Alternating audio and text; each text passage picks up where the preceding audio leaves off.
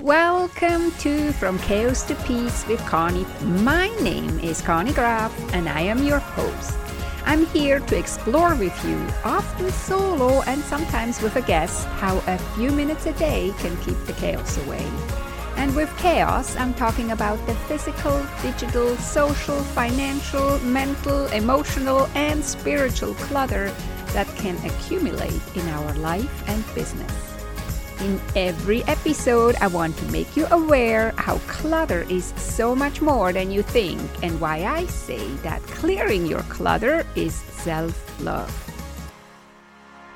Well, hello, my friend. Welcome to the podcast. This is episode number 171. Thank you so much for allowing me back into your ears. This really means the world to me that you're listening to my podcast, that you're listening what I have to say. And if I can just help one person, then my mission is done. This is going to be a short episode, I think. And at first, I was a bit surprised that I had to talk about this topic. But then I realized, hey, we all do this, me included. So recently I was on a coaching call with a potential client and she virtually walked me through her apartment so I could see what she needed help with. And at some point when she walked me through her hallway, she pointed to a pile of stuff and said, "This has been already decluttered." And she continued on walking me into her living room. So this little incident is the inspiration for this podcast episode because I want to talk about when is an item actually decluttered. Words are powerful and we need to make sure we use them correctly, but also we need to make sure we're actually really decluttering. To make it short, if an item is only in your head decluttered, meaning you know you're ready to let it go, but it's still laying around in your home or is still stored where it always has been, it's not decluttered. Pretty obvious, right?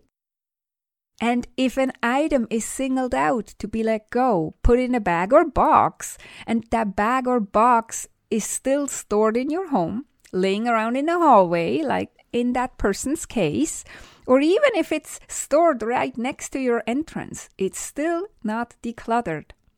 If an item is in your car, driving around with you, other than you driving straight to charity or the dump, it is not decluttered. It is still in your life. Now it might be out of your home, but now it's in your car, so it's still in your life. This is not to mock this person I was referring to. This is not to mock you. We all do that. We start something, whether it's decluttering or some other project, but then we don't finish it completely. We stop at about 80 or 90% and either get sidetracked or it gets hard, and that's why we kind of slow down or stop, or we lose interest. And so we don't finish what we started. But guess what? This is clutter too, my friend. And now you have even more clutter in your life than you had before, because now you have unfinished business. And unfinished business is clutter. I did another episode on this type of clutter. After you listen to this episode, you can go and check out episode 130 called Unfinished Business.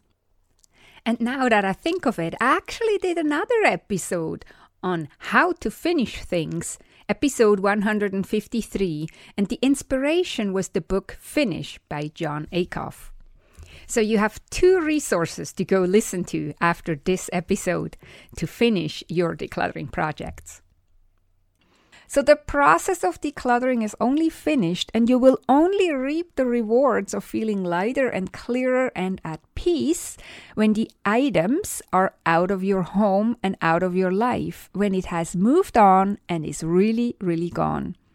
Remember, again, unfinished projects is clutter and items in boxes, bags, destined to go to charity or to the dump, even when they are in your car already, is still clutter in your life.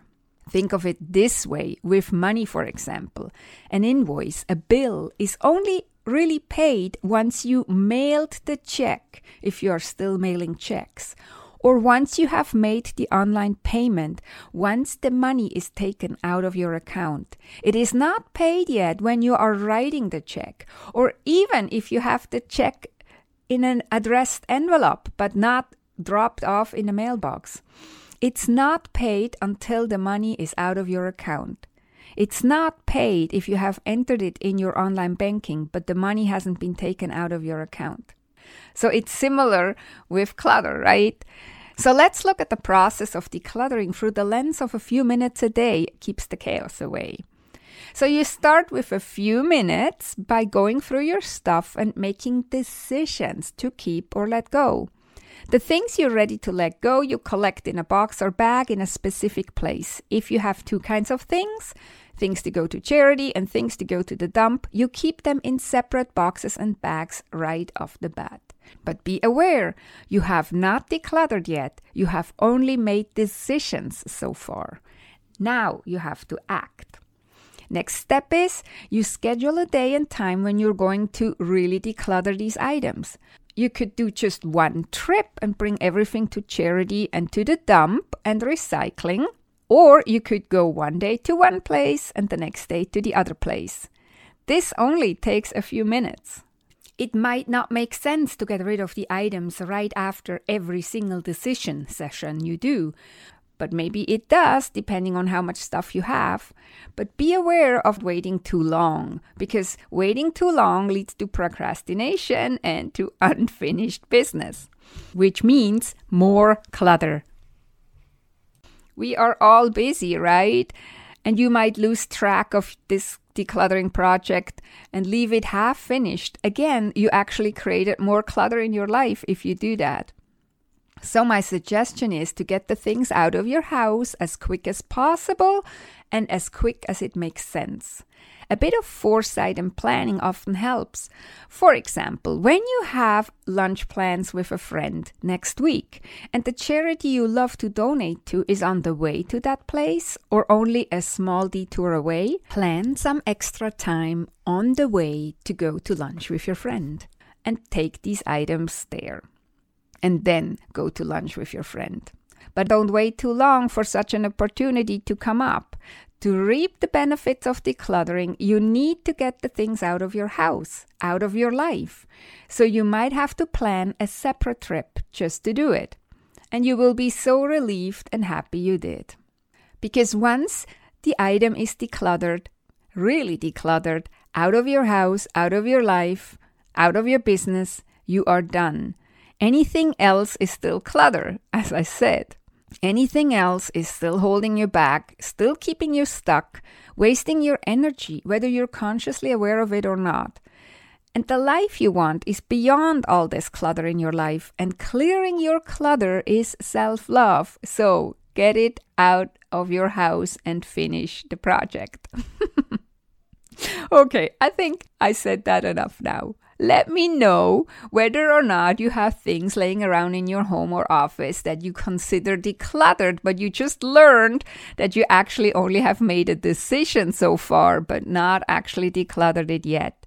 Let me know whether this was a aha moment for you. I would love to know. Send me a direct message on Instagram, for example. My handle is I am Connie Graf, and on LinkedIn you find me also under Connie Graf. Or you can contact me by writing an email through my website, conniegraf.com. Okay, my friend, that was it for this week.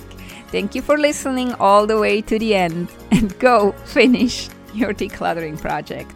Have a beautiful and amazing week. Talk to you next time. Take good care and be safe.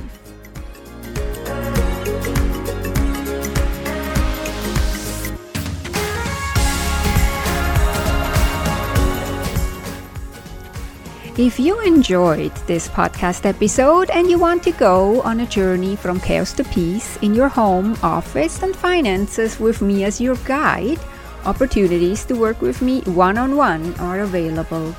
Go to conniegraf.com, CONNYGRAF.com to schedule your own personal Clutter to Clarity chat.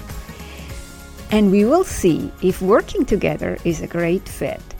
That is conniegraf.com, CONNYGRAF.com.